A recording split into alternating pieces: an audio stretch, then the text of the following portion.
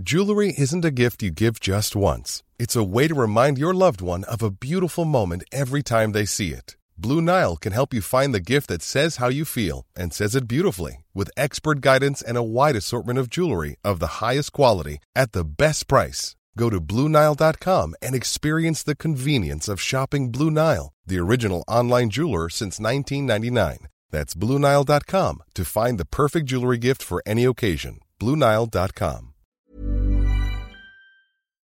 Hi, I'm Will Sommer, and welcome to the Daily Beast's Fever Dreams. I'm a politics reporter at the Daily Beast. My book on QAnon, Trust the Plan, The Rise of QAnon and the Conspiracy That Unhinged America, will be available in February and is available for pre-order now. And I'm Kelly Weil. I am also a reporter at the Daily Beast, and I'm the author of the book Off the Edge, Flat Earthers, Conspiracy Culture, and Why People Will Believe Anything. On this podcast, we're going to take you on plunges into the sometimes hilarious, sometimes scary fanatics, infecting the way that millions of Americans view the world and how they vote. Even in the aftermath of the Trump administration, the energy of these conspiracy theorists, grifters, and influencers is still pushing our mainstream political landscape closer and closer to a breaking point. Welcome back to Fever Dreams. I'm Will Sommer, joined, as always, post-Thanksgiving, Kelly Weil. Kelly, did you manage to pull off your elaborate cooking regimen? I did. For folks who don't know, I have maybe the most psychotic 55-step Thanksgiving regimen, and it worked. It all landed, Will, not unlike a certain book list review that landed for you. Congrats, man. Thank you, Kelly. So I have a book on QAnon coming in February. It's called Trust the Plan. It's available for pre-order everywhere. Amazon, Barnes & Noble, Bookshop, everywhere. And we got our first review. And it is a starred review from industry trade publication Booklist. Let me just read a little paragraph here. This is an absolutely fascinating and deeply troubling book. Rage-inducing and heartbreaking. It's rigorously researched, energetically written examination of a phenomenon laughed off for too long as fringe silliness. Now, I think that really hits both what I'm going for on the book and what we're going for here on the podcast. Hey, it's fringe silliness, but take it seriously as well.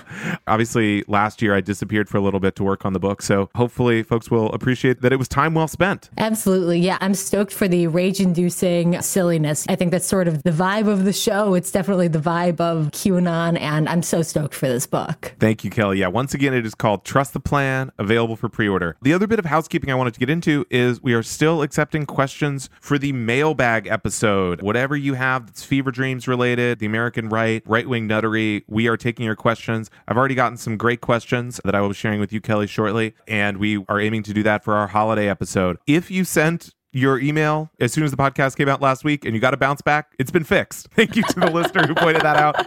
Maybe getting ahead of my skis technically, but now we are all set up. So send your questions to feverdreams@thedailybeast.com. Again, that's feverdreams@thedailybeast.com. All right. So Fever Dreams, I think, Will, to be honest, we're kind of bush league compared to another prominent podcast that got running just last night, Monday night. That's sort of inadvertently explores the foibles of the right. Real case study on what happens when you put some of maybe the top 5 weirdest guys in a room and just let them chat it out. We're talking, of course, about the Kanye, Milo, Nick Fuentes, Tim Pool extravaganza last night. For folks who don't know, Kanye West is running yet again for president. He has tapped an all-star team of Milo Yiannopoulos and Nick Fuentes to help him get that election bid off the ground. And on Monday night, they took that roadshow to Tim Pool's what's it called? Timcast IRL. The Timcast. This is our sister podcast, Kelly. You got to keep up with these developments.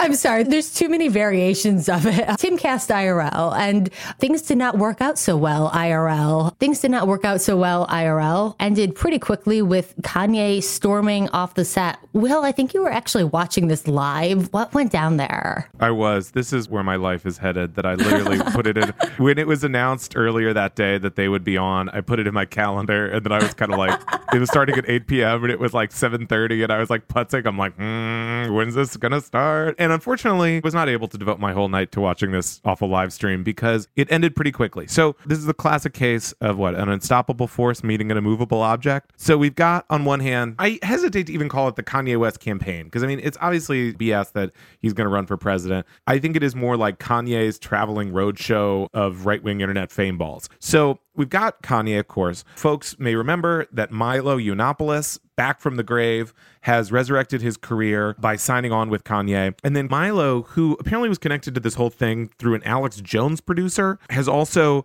teamed up with, has brought in Nick Fuentes, the neo-Nazi. And of course, previously they dined with Donald Trump at Mar-a-Lago. Although actually, I guess we haven't had a podcast since that happened. Yeah, a lot's been happening. Maybe we should back up a little bit, because even the fact that Trump dined with Nick Fuentes at Mar-a-Lago would, in a normal world, be front page headline news for at least a week. I mean, Nick Fuentes is a guy who is like, a lot of these guys we deal with are racists or anti-Semites, but Nick Fuentes is very much more openly so. He says, oh, got to get these Jews out of power. We got to, the Holocaust denier, all this stuff. And of course, he's also the leader of the right-wing youth Groypers, who famously, I think, are hugely popular among many young Republican activists and have managed to really drag folks like Charlie Kirk and Turning Point USA to the right. So Milo and Kanye and Nick dine at Mar-a-Lago with Trump, and Karen Giorno, who is a sort of, I guess, itinerant Trump world figure who previously ran Laura Loomer's earlier Florida campaign. Now she seems to have latched onto the Kanye thing, which is interesting to me.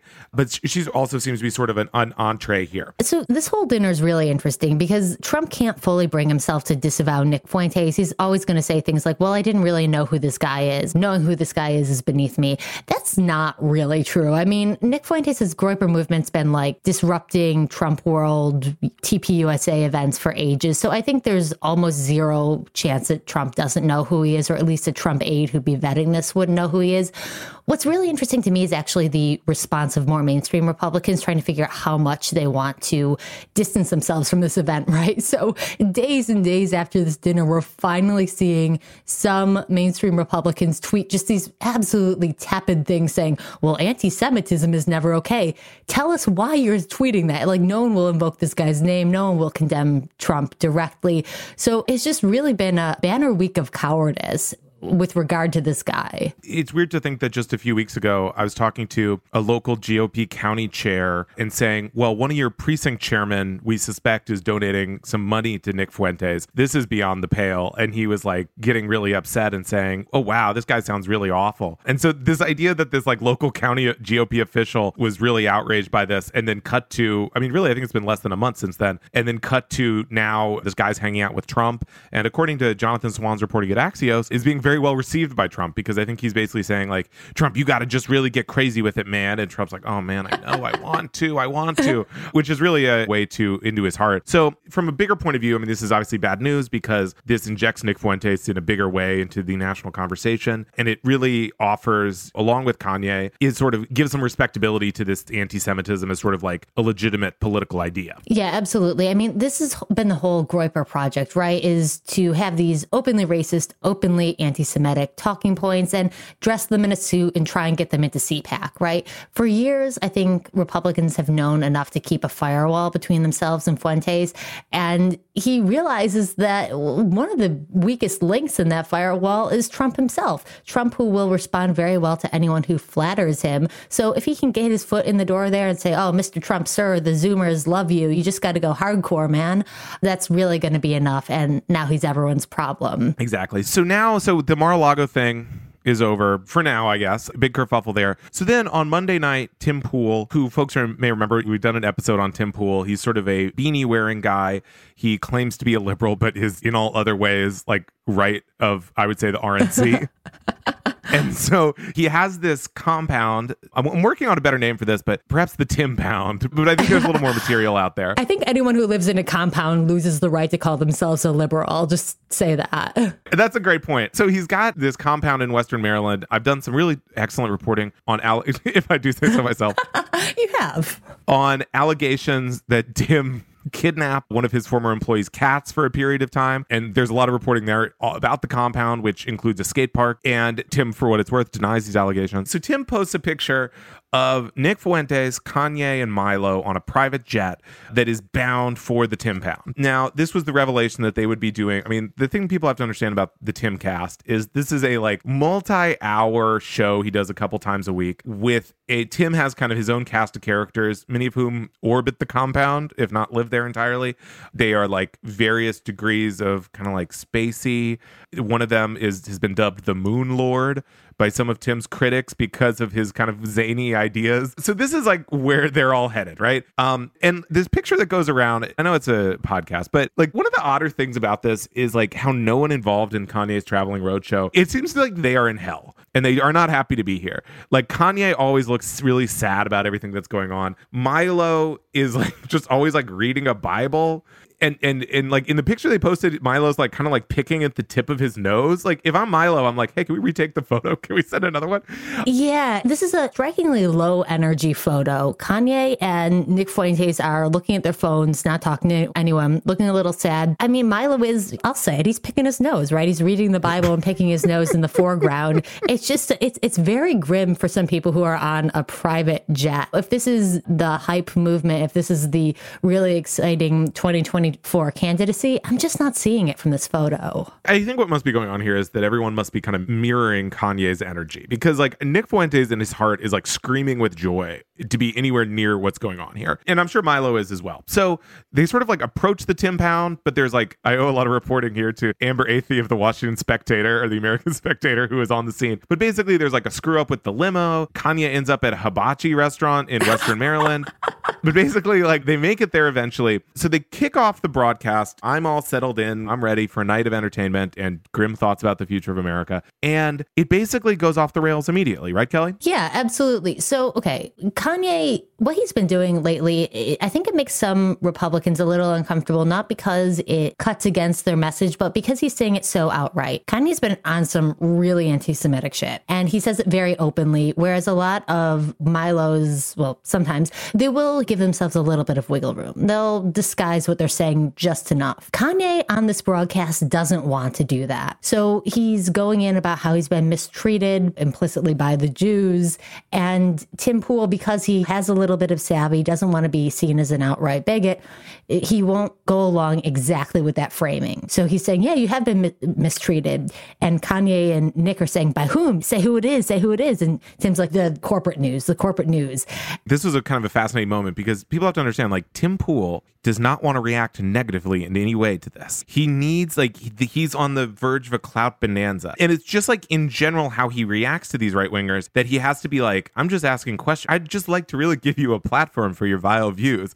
But you can't be like doing a Hail Hitler in the studio because I'll get kicked off of YouTube. We have to, like, your optics are not ideal. So we need to couch it a little bit. And then so he says, well, I think they treated you really poorly. And they start saying, well, who's they, Tim? Like Nick Fuentes and Milo and Kanye are all ganging up on him. Tim has a choice. He can either be racist too, or he could be like, well, wait a second, guys. He opts for the second, then it all goes to hell. Yeah, so Kanye doesn't say anything, just stands up, walks out of the studio. Someone's like, oh, I better go check on him. And of course, Kanye doesn't come back. That's the end of it. It's later revealed that I guess he thought that Tim was talking too much. It's really funny. He's barely talking at all. And at one point, Tim was like, well, I would just like to say my thoughts. And Kanye's like, I don't care about your thoughts. Yeah. And Tim has to go like, okay. So I think this is so interesting, though, because it really speaks to, I think, this milieu that Kanye has been in, right, where he can just say this stuff and he's really received no pushback at all, right? I mean, that's part of being a celebrity, I guess. You're surrounded by yes men, but he's also surrounded by Nick Fuentes. He's surrounded by Milo, just these really unsavory suck-ups who will never even question his framing here and will push him, honestly, I think, to be even more anti-Semitic. For him to even have that framing questioned, for someone to say, well, I'm not sure I want to say who they are, triple parentheses, they, well, that's enough for him. He doesn't really have the stamina to push back and turn that into a debate. I mean, what's interesting here is that Milo and Nick are like, basically whatever goes on here, they're going to benefit from it. Like, because their stars were much dimmer before they attached themselves to Kanye. Tim, on the other hand, has his own bag to protect, which is he doesn't want to get kicked off of YouTube. In the past, when I saw him, Milo did a previous interview recently on Tim's show. Tim was like, okay, to be clear, you're not going to talk about the Jews until we're behind the paywall, okay, on my own site where I'm not going to get banned. And so, like, look, I think the way to sum it up is like, look, you get that many alphas in a room, there's going to be trouble.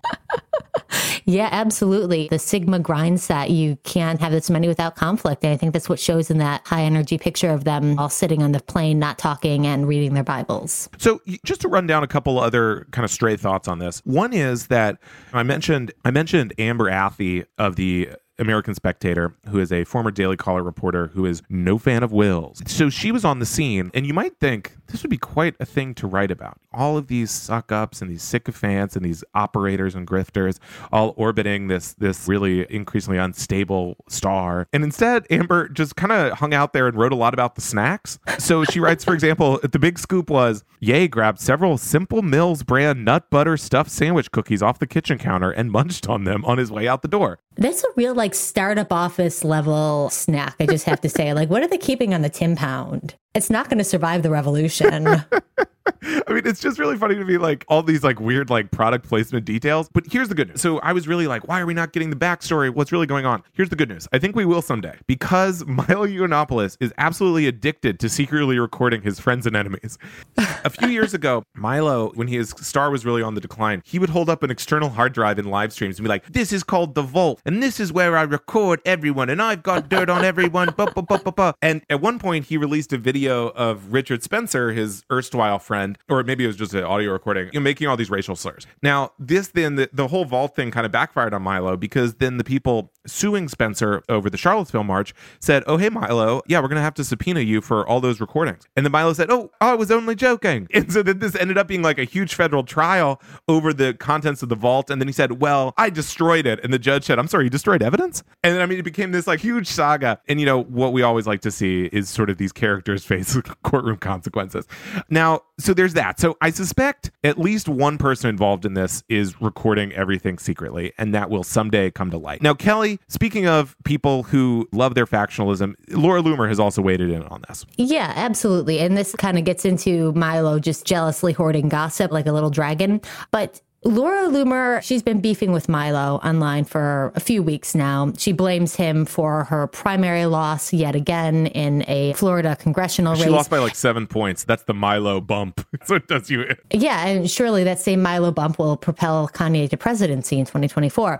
But she has been posting pictures and screenshots of what she says is Milo denigrating Kanye, even Milo calling Kanye gay. And she says that this is evidence that Milo isn't really a true believer in Kanye. He's just affixing himself to Kanye to steal Kanye's star power. Now, that's probably true regardless of whether the screenshots are accurate or not. But what's really interesting to me is that this plays into a lot of other beef. There's just lots of little side stories here, because Laura Loomer is upset that Milo, she says, conspired with Marjorie Taylor Greene to sink Laura Loomer's congressional bid. When this failed Tim Pool, Kanye West, Milo podcast happened last night, Laura Loomer went on Telegram to say that Milo might be an FBI informant. Does Kanye know that he's working with an FBI informant? She then went on to claim that Milo was still working with Marjorie Taylor Greene, that he's still an intern for her.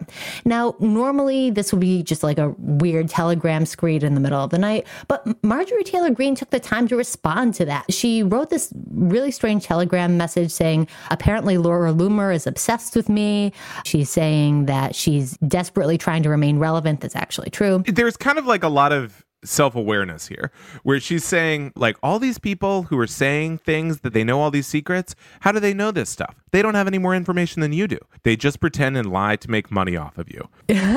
Right. Okay. So on one hand, no, I don't think Laura Loomer has any secret intel, but she does have some pretty revealing texts. I think they reveal a bit more about herself than Marjorie Taylor Greene, but it's between the two of them saying, I've always got your back, sister, that kind of thing. And I hate to say it, but Laura reads kind of like the clingier friend in these conversations. So it's going to be interesting to see how this relationship either continues to deteriorate or maybe they'll make amends. But this Kanye race having fallout already, possible 2024 congressional candidates are knocking themselves out. It's getting brutal. So the Kanye Roadshow continues. I mean, it's not clear how soon he'll be back in public if Tim Pool is considered the really vicious grilling interviewer. The unfortunate reality is I think that Milo is actually correct here, that he can use Kanye to mainstream anti-Semitism to some extent and make it a topic of conversation. I mean, he's been very open about that plan. At the same time, I mean, I guess the good news is that it's a real shambles thus far. Yeah, absolutely. It's not good optics. And I think even Kanye is probably going to realize that at some point. So, Kelly, speaking of our sort of bumbling right-wing characters, MyPillow CEO Mike Lindell is now looking for a new title. That's right. RNC chairman. So Mike Lindell, he's no fan of how the RNC is being run lately. After the 2022 midterms, Republicans underperformed there. Mike Lindell said, it's not a function of us running our craziest candidates, people who go all in on voter fraud. It's because we didn't go hard enough on allegations of voter fraud. He thinks that the RNC and its current chair, Ronna McDaniel, really dropped the ball on what he calls election integrity, which means anybody besides Trump winning. So Lindell is now challenging Ronna McDaniel. He says he's going to run to take the lead of the RNC. I think this is interesting. It does come at a moment when there's a lot of finger pointing within the Republican Party, talking about who's responsible for the midterm underperformance. But I do think it's certainly an interesting vision of the future of that party if indeed a Mike Lindell comes to be its chair. I don't quite know what to make of this, right? I mean, it just sort of seems like Mike Lindell just absolutely loves causing a ruckus. And there certainly is, I think, some justifiable probably anger at Ronna McDaniel after the midterms. I mean, they didn't do a great job. And I think whether Lee Zeldin from New York, who outperformed, is supposedly considering running. I do find it fascinating, like how badly Mike Lindell is going to do at this, though. I mean, he's saying, I'm going to conduct due diligence by talking to all the voting members. Well, yeah, that's a good idea. I don't know if that's like due diligence per se, but rather like campaigning. I mean, I think it would truly be bizarre. I mean, it is interesting, the idea that finally like the sort of the tension and the chaos that has roiled the grassroots of the party and many of its primaries, this idea that it might finally reach the party apparatus itself. But it's a little unclear to me how like swayable these voting members are. Right, absolutely. And I think it's very interesting that outside of calling voter fraud, Mike Lindell doesn't really have a platform here. He's done a whole blitz of media interviews since announcing this campaign, and he's been asked in various forums, well, what are you actually going to do as RNC chair? He says right now what he's doing, he's calling all 168 people who vote on the next party chair, and he's going to ask them, what are the problems? And I'm going to solve them because I'm a businessman, and because I'm going to have a plan to solve the problems, yet unstated, then all the donor money is going to keep pouring in. Well, that's not really a concrete plan, right? That's not really the bullet points guide to action that I think most people are going to want here. There are already some real gems coming out of these media interviews he's doing. So he's saying, just the other night on Newsmax, he was on with former Fox star Eric Bolling, and Mike Lindell goes, do I have the time? Absolutely, I have the time. I spend 18 hours a day right now on stuff for this country. So one understated perk, I think, of this campaign is we're going to find out a lot about Mike Lindell. I'm certainly a fan of learning all about the Mike Lindell extended universe. I think we're going to learn a lot more about his vision for the country, maybe his day-to-day routine. I'm certainly all about that because I've never learned a Lindell fact I didn't like. I mean, the other thing to remember is that this is a guy who's potentially under federal investigation, yes. Right? I mean, it was only a few months ago that his phone was seized by the FBI at an Arby's. It was a Hardee's. Oh, excuse me. That was a bit of fake news that I think there were people mishearing what Mike was saying. The other thing is, Kelly, this has always provided you with an opportunity to check out what's going on in the MyPillow store. And now I think the people often think of the MyPillow coffee, the sheets as kind of the brand extensions, but they're really going for it here. Yeah, absolutely. And I think this is fair game to invoke here because on Newsmax, they asked Mike Lindell, are you going to go for the Trump endorsement in this race? And Mike Lindell says, I'm not worrying about that. He says, I think he'll look at me favorably because of all I've done with my businesses. He goes, I don't fail when I go all in on something. And I said, yeah, okay, Mike, you know what? It's Cyber Monday. I'm going to see what your businesses have going on. So I went to my store. It's part of the MyPillow extended universe. And gotta say, Will, doesn't inspire a lot of confidence. From the front page, looking at all the deals here, one of the top items is a Microwave Magic, an innovative line of microwave cookware. You can save $18 on that. Next to it is a Stop the Bleed kit. It's a blood clotting patches. Bleed Stop and Bleed Clot Pet. Well, it's 56% off. You can buy something called the Original Whacker Spoon. I'm not sure what it does. I actually did a little research on this, Kelly. I mean, I have to say this screenshot you have here, it seems like something cooked up to seem fake. It provides me with an unsettling aura. Like, okay, so it's microwave-centric cookware, clotting supplies, and it was called the Original Whacker Spoon for $60, which is a heavy spoon that is believed to have various useful properties. Like you can get the juice out of a knob of garlic. I mean, the Whacker Spoon thing is, I just don't understand why it exists. Yeah, who's drinking garlic juice? Well, it might be useful for like vampire purposes.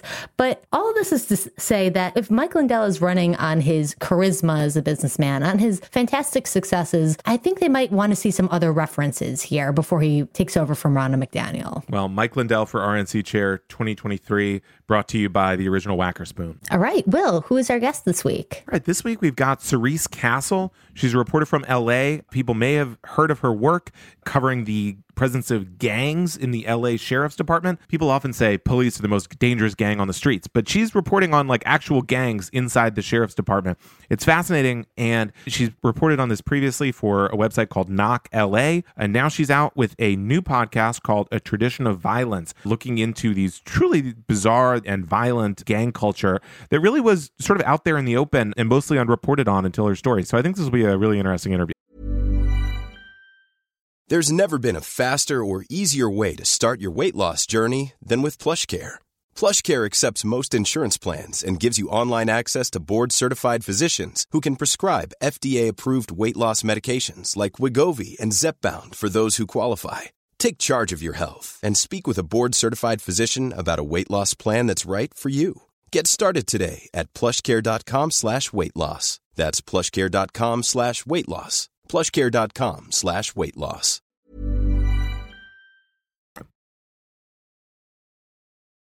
Fever Dreams, like all Daily Beast journalism, exist because of the generous support of our subscribers, the people who pay for access to Daily Beast reporting and who are, quite frankly, our favorite people on the face of the planet. Want to get in on all the action? Join now and get unlimited access to Beast reporting, exclusive ad-free newsletters, and our undying appreciation. Head to feverdreams.thedailybeast.com to sign up.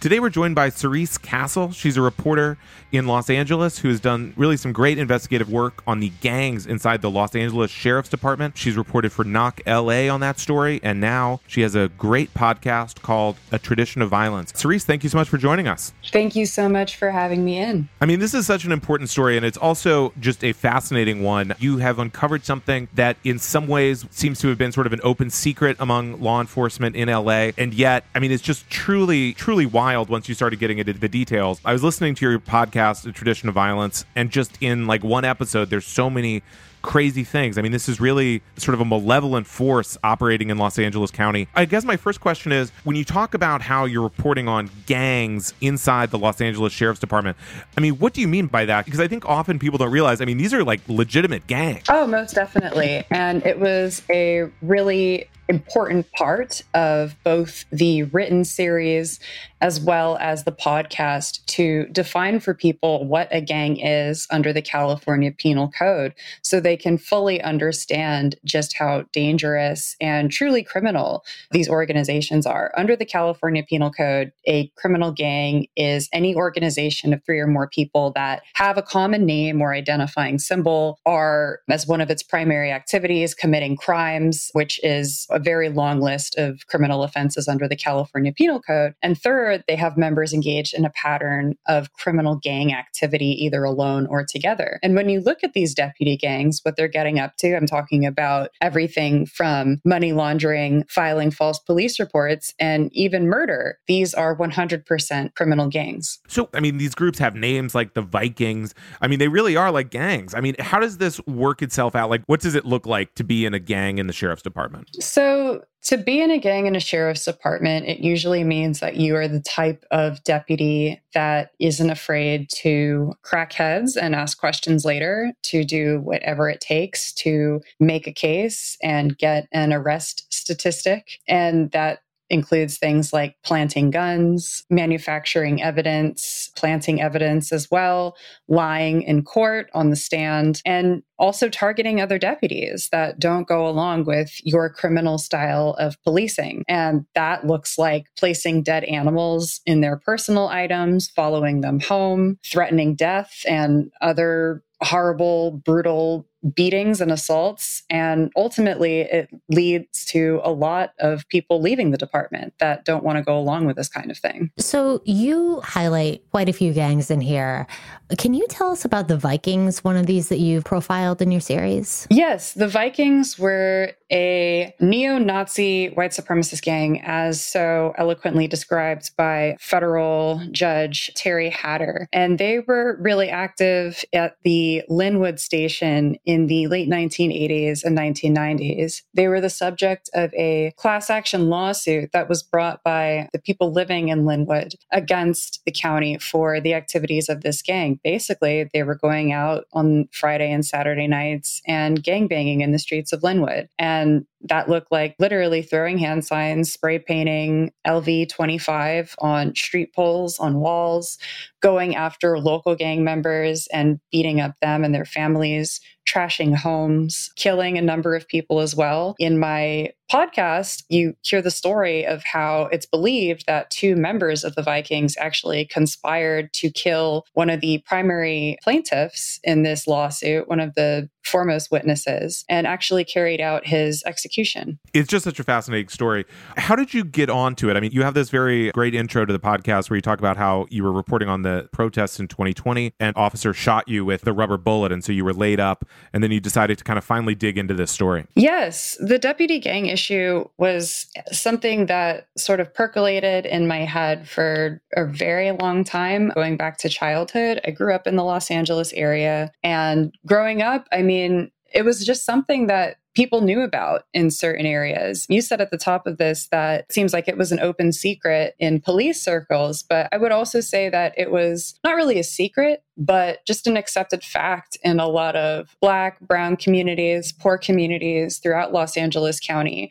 I was told by my mother, teachers, my older brother, other kids on the playground to watch out for deputy sheriffs because they are likely in a deputy gang. And it always just sort of bothered me that, not really bothered, but it didn't really compute to me that the officers that were coming into my school and preaching about the evils of gang membership and demonizing other children in my class for being members of criminal gangs just by the simple virtue of where they lived or who they were friends with. And I'm also being told by other trusted adults that these same people are actually in their own criminal enterprises that are far much more dangerous. And it was a question that sat in my mind. It wasn't really a concept that made sense, and I wanted to know more. And unfortunately, there really wasn't anywhere to go to find that information. There were journalists before me that would do a one-off article, sort of scratching the surface of this issue, but never a complete anthology that really dug into who these people were and why they were doing what they were doing. So yes, as you said, I did get the opportunity in 2020, sort of mixed in with a really unfortunate situation that happened when I was shot while out reporting on the protests. But as a result of that, I had 6 months where I wasn't doing anything. And I figured that I would use the time to get to the bottom of this really important issue. How far have these alleged gang members actually risen in the ranks? Is this something that's just low-level sheriff's deputies, or are these people with quite a bit of clout within the department? Being a deputy gang member comes with a lot of privileges in the department, and it often means that you are promoted faster and you are fast-tracked to these top of the department positions. In the Los Angeles County Sheriff's Department, there is no test beyond the rank of lieutenant. So the captains, the commanders, the chiefs, the undersheriff, these are all people that are hand-selected by the sheriff or other connected people at the top. And generally speaking, it is these violent deputies that are often deputy gang members that are selected for those positions, unfortunately. Currently, our sheriff, who is on his way out, Alex Villanueva, his former chief of staff, Larry Delmise, is an admitted member, self-admitted member of a deputy gang called the Grim Reapers. The undersheriff, who is number 2 in the department, Timothy Murakami, he is an alleged member of a deputy gang called the Cavemen. And unfortunately, that's the case for a lot of these top positions. And it's not unique to the Villanueva administration. This is a trend that goes back for decades. You mentioned all these different gangs with these names. I mean, what is the relationship like between these gangs? Well, for the most part, I would say that it appears to be rather collegial. There's definitely a little bit of rivalry between the two of them. Who's like got the most kills, who has the most arrests, that sort of thing. Occasionally there is conflict. In one episode of my podcast, we take a look at how the Regulators, which was sort of a second generation of the Linwood Vikings, got into conflict with some of the older members of the Linwood Vikings and the fallout that resulted between deputies as a result of that. You tie these gangs to not just intimidation, but quite a number of deaths. And I'm wondering how these killings played out. Have they been targeted killings of rivals of the gang? Have they been compatible with other police brutality at traffic stops? It's really been both of those things. I've seen that deputy gang members have gone after specific people. Like I mentioned, with the Vikings, they targeted a plaintiff in this class action suit that was really responsible for bringing the class of 100 plus people together. That was a targeted killing. But in other instances, it appears that these alleged deputy gang members and their prospects are really looking for anyone to get a kill. It's alleged that in order to get into some of these deputy gangs, you have to kill a member of the community. You have to kill an LA County resident. It's also alleged that if you are a person of color in one of these deputy gangs, you have to kill a member of your same ethnicity. So yes, somewhat targeted sometimes. Sometimes it's more general. Speaking of violence, often in these stories, these articles and the podcast, I mean, these groups really operate with impunity. Were you concerned about your own safety? I mean, your reporting here is so extensive. You're attaching high-ranking law enforcement officials. You're saying this guy's in this gang, this guy's in this other gang. I mean, did you have any concerns of your own? Oh, 100%. And this reporting has resulted in my life being threatened a number of times. Pretty immediately after the series, the sheriff of Los Angeles County said in a press conference that he was advising department members to personally sue me as a result of the reporting. And then quickly after that, I found out that a team of what are called crime analysts had been assigned to monitor me and keep an eye on my social media. I know that the sheriff's department hired outside counsel to pursue some sort of action against me. I was targeted at a press conference held by the sheriff's department where one of the alleged deputy gang affiliates that I wrote about actually pointed me out in the scrum of reporters and sent a group of deputies to detain me and attempt to take me behind the building to do I don't know what. And this is all captured on film thanks to a reporter at KCAL 9 CBS. The sheriff's campaign threatened to disclose my home address on Twitter. I've received tons of phone calls, text messages threatening my death, rape, that sort of thing. And most recently, this was about a month ago, I attempted to attend another press conference at the Hall of Justice, which is a public building. And I watched as every reporter was waved in except me, and the captain who was doing that pointed at me and said, "Everyone except Cerise." And I do want to thank Los Angeles Times reporter Brittany Mejia for refusing to enter the building until I was allowed in. And her actions, the sheriff wouldn't start the press conference without her. So it's really thanks to her that I was able to get in. But yes, in short, I faced tons of consequences as a result of this reporting. So LA says it's going to investigate these gangs. What do you think is going to come of an investigation like that? Yeah, so the Civilian Oversight Commission, which is tasked with overseeing the sheriff's department, announced a year to the day after I published my series that they were opening an investigation into this issue. And they cited my written series in that announcement, which was really exciting. And that has led to, there have been 7 hearings now on deputy gangs. And the testimony is really explosive. We've included some of that testimony in my podcast. And you're actually hearing from people in the department that have either overseen botched investigations into these gangs and are explaining how the sheriff's department and Los Angeles County Council goes out of its way to keep this stuff secret. You're hearing from deputy gang members as well as people that have been targeted by them. At the end of the year, the commission wants to present its findings in a report. And with our report will come recommendations.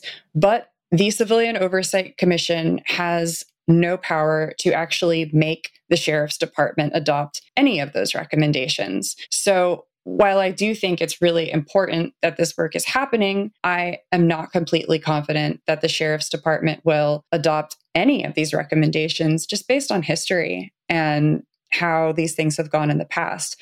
Current Sheriff Alex Villanueva, who is on his way out in just a couple of weeks, he has been subpoenaed by this commission 6 times now, and he has refused to comply with those subpoenas. So that just sort of tells you about how the Sheriff's Department views these hearings, views these recommendations, and views the commission. So I'm not really confident that anything will come out of this, but I do think it's important that we are hearing these stories, especially in a county setting. Talk to me more about Alex Villanueva. I mean, this is a guy who, aside from the gang stuff, sort of had a reputation. He's like, I'm the anti-woke sheriff, was sort of how he was positioning himself. I mean, he seemed to be sort of trying to be one of these classic, like, celebrity right-wing sheriffs.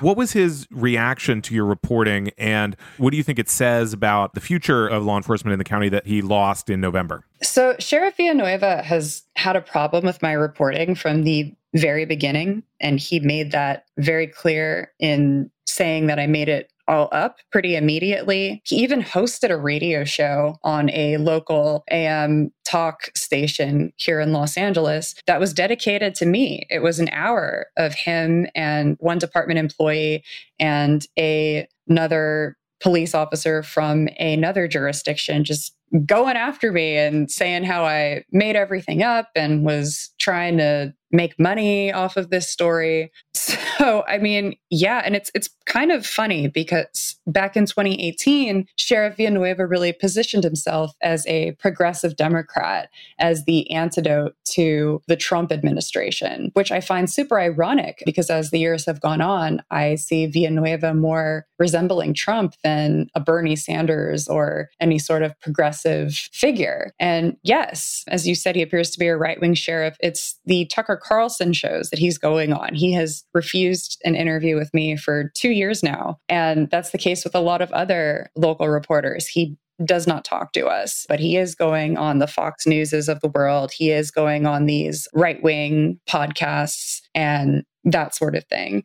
I think that behavior, I mean, certainly was covered in my reporting, and his behavior was I think my reporting sort of exacerbated that behavior. And I think the people of Los Angeles just said enough. They don't want a sheriff that isn't going to comply with subpoenas. They don't want a sheriff that does not appear to have any sort of respect for the criminal justice system. So, Cerise, one thing that you do in the series is track the long history of these gangs, and they've been going back decades. I'm wondering how entrenched these gangs are in the Sheriff's Department and whether you see any pathway to dismantling them and getting them out of there. To be perfectly honest, I think that at this point, we are now at least 60 years of deputy gangs in the Sheriff's Department, that they have existed since at least the 1960s. And we have seen these deputy gang members promoted in the process that I described a little bit earlier. And no, I think that the culture at this point is so completely rotted.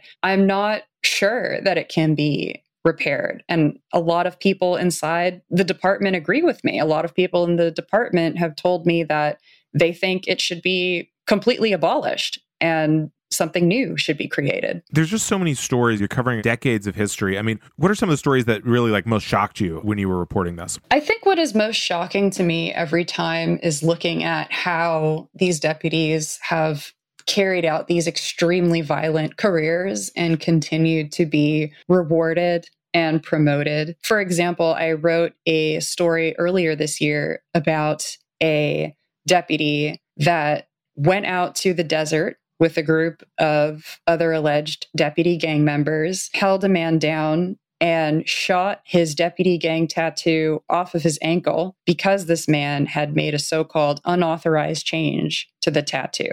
And that gentleman has since been promoted to sergeant. And The sheriff's department never criminally charged him for shooting his colleague in the ankle at point blank range. He was never charged for that. The internal investigation, I don't believe he was ever disciplined. Stories like that, they're a dime a dozen. Wow, the details are just shocking. Cerise Castle, thank you so much for your reporting. I mean, you're really just uncovering something that I think often sometimes the best stories are things that people maybe who are aware of them accept, and then someone says, hey, like, what's going on with this? There's deputy gangs. Truly shocking. And that's Cerise Castle. Her podcast is called A Tradition of Violence. Really fascinating, shocking reporting. Cerise, thank you so much for joining us. Thank you so much.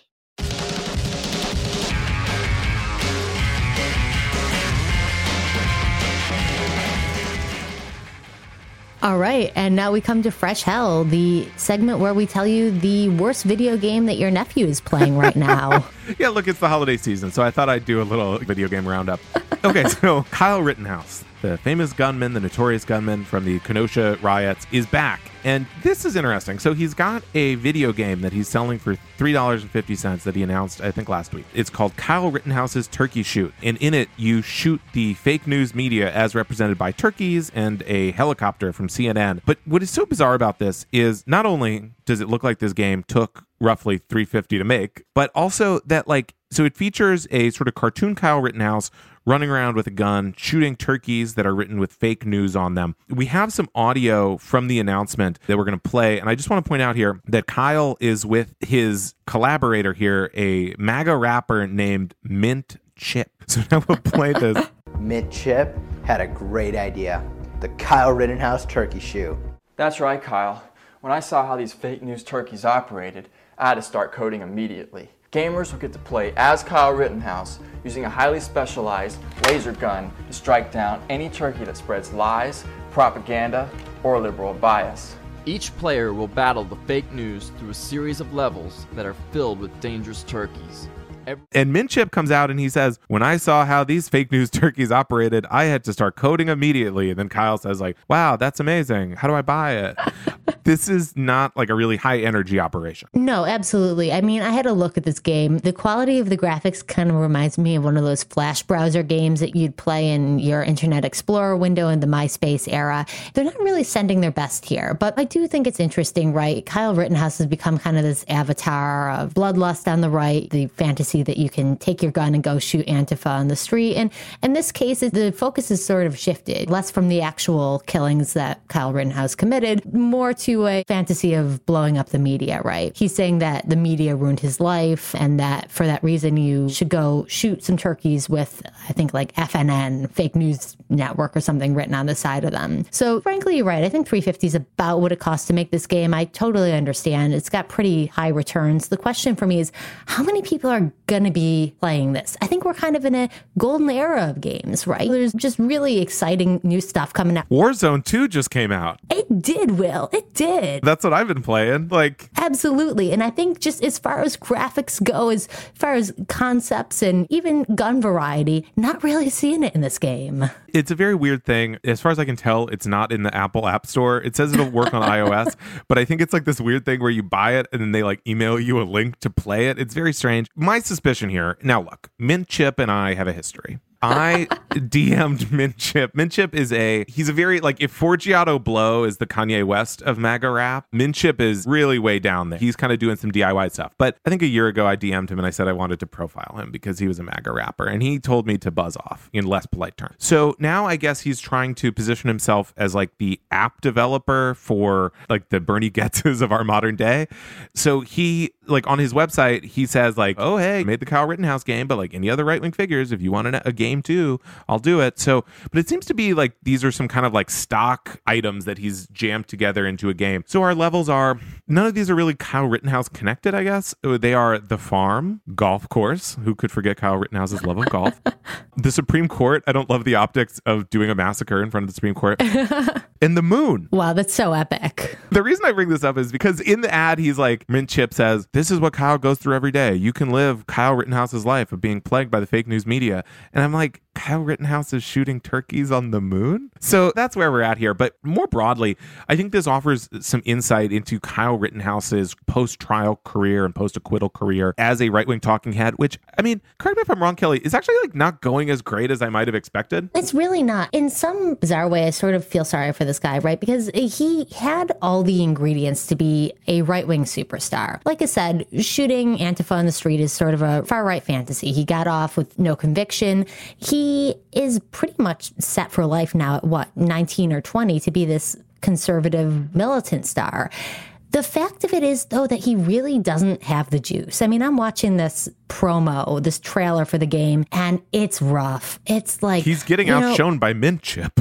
He is getting outshone by Mint Chip. I did sort of assume that people of that age group were very TikTok native, that they had a bit of energy, they could carry themselves in front of a camera, and man, we're limping through this. So I don't know that he really has the clout, that X factor to make it as a right-wing star. And I think that's what's going to happen is he's going to be hiding himself behind a more polished cartoon version on a 350 video game. Well, it is funny, the cartoon version of him is like very jacked and like, let's do this. I mean, it's like Rambo essentially. And then it cuts to Kyle in like an Under Armour polo shirt. I mean, sort of to run down what he's been up to since then. I mean, he had this like thing where he was saying he was going to various colleges, and then the colleges were saying like, that's not true. He's not enrolled here. Or like, yeah, he took like an online course. He's not really a student here though. He also, I think, has a gun YouTube channel where he once again sort of teamed up with a more intense looking guy. And he sort of said, oh, I'm going to learn about guns. Aside from this video game, I think his most successful career has involved being sort of a backup TikToker. I mean, you mentioned TikTok. He's been putting out a lot of TikToks with his girlfriend. He does like, they're like lip syncing to something, and then you're watching it and you're saying like, Kyle Rittenhouse? Is that Kyle Rittenhouse doing like one of these like, yes, no, kind of like a classic like TikTok bit? And then you kind of have to scrutinize it. And yes, it is. It is Kyle Rittenhouse. Yeah. Oh man, there's so many uncanny valley things like that right now. You know, you'll be watching something and someone will pop in the cameo that they bought from Rudy Giuliani or whatever. It's really, really dark. It's hard to parse that line between humor and just something very bloodthirsty. And yeah, I think this kind of cartoon game where an actual killer is shooting turkeys that represent the media, yeah, that's kind of in that wheelhouse, right? It's badly made enough that you can laugh at it, but it doesn't really symbolize anything good. No, it doesn't. I mean, it is very odd that this guy, I mean, look, he was acquitted, but at the same time, he did kill some people, and that's not good. Sort of inserted himself into the situation, and yet he's able to make, albeit like a not ideal right-wing, I think, pundit career, but he's certainly making some money off of this. This is why we call it fresh hell. This is one of these things where you're watching it and you get that kind of Ralph Wiggum, like, haha, I'm in danger kind of feeling, where it's just like, well, that's not good. The spectacle of it makes it hard to look away. Well, listen, for $3.50, might play it after dinner, but I don't think I'm going to get any long-term use out of it. I'm going to become a power gamer. I'm going to be twitching this, and I'm going to be doing Major League Gaming for the Kyle Rittenhouse game.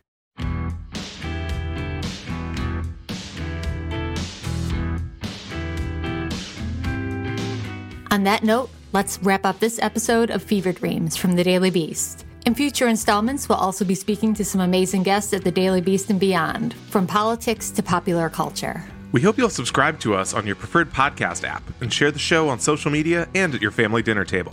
If you'd like to follow us on Twitter, I'm at Will Summer, and Kelly is at Kelly Weil. That's Weill.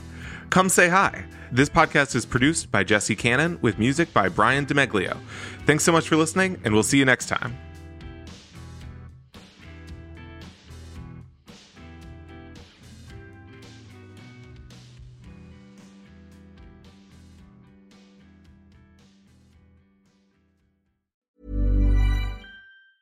Planning for your next trip?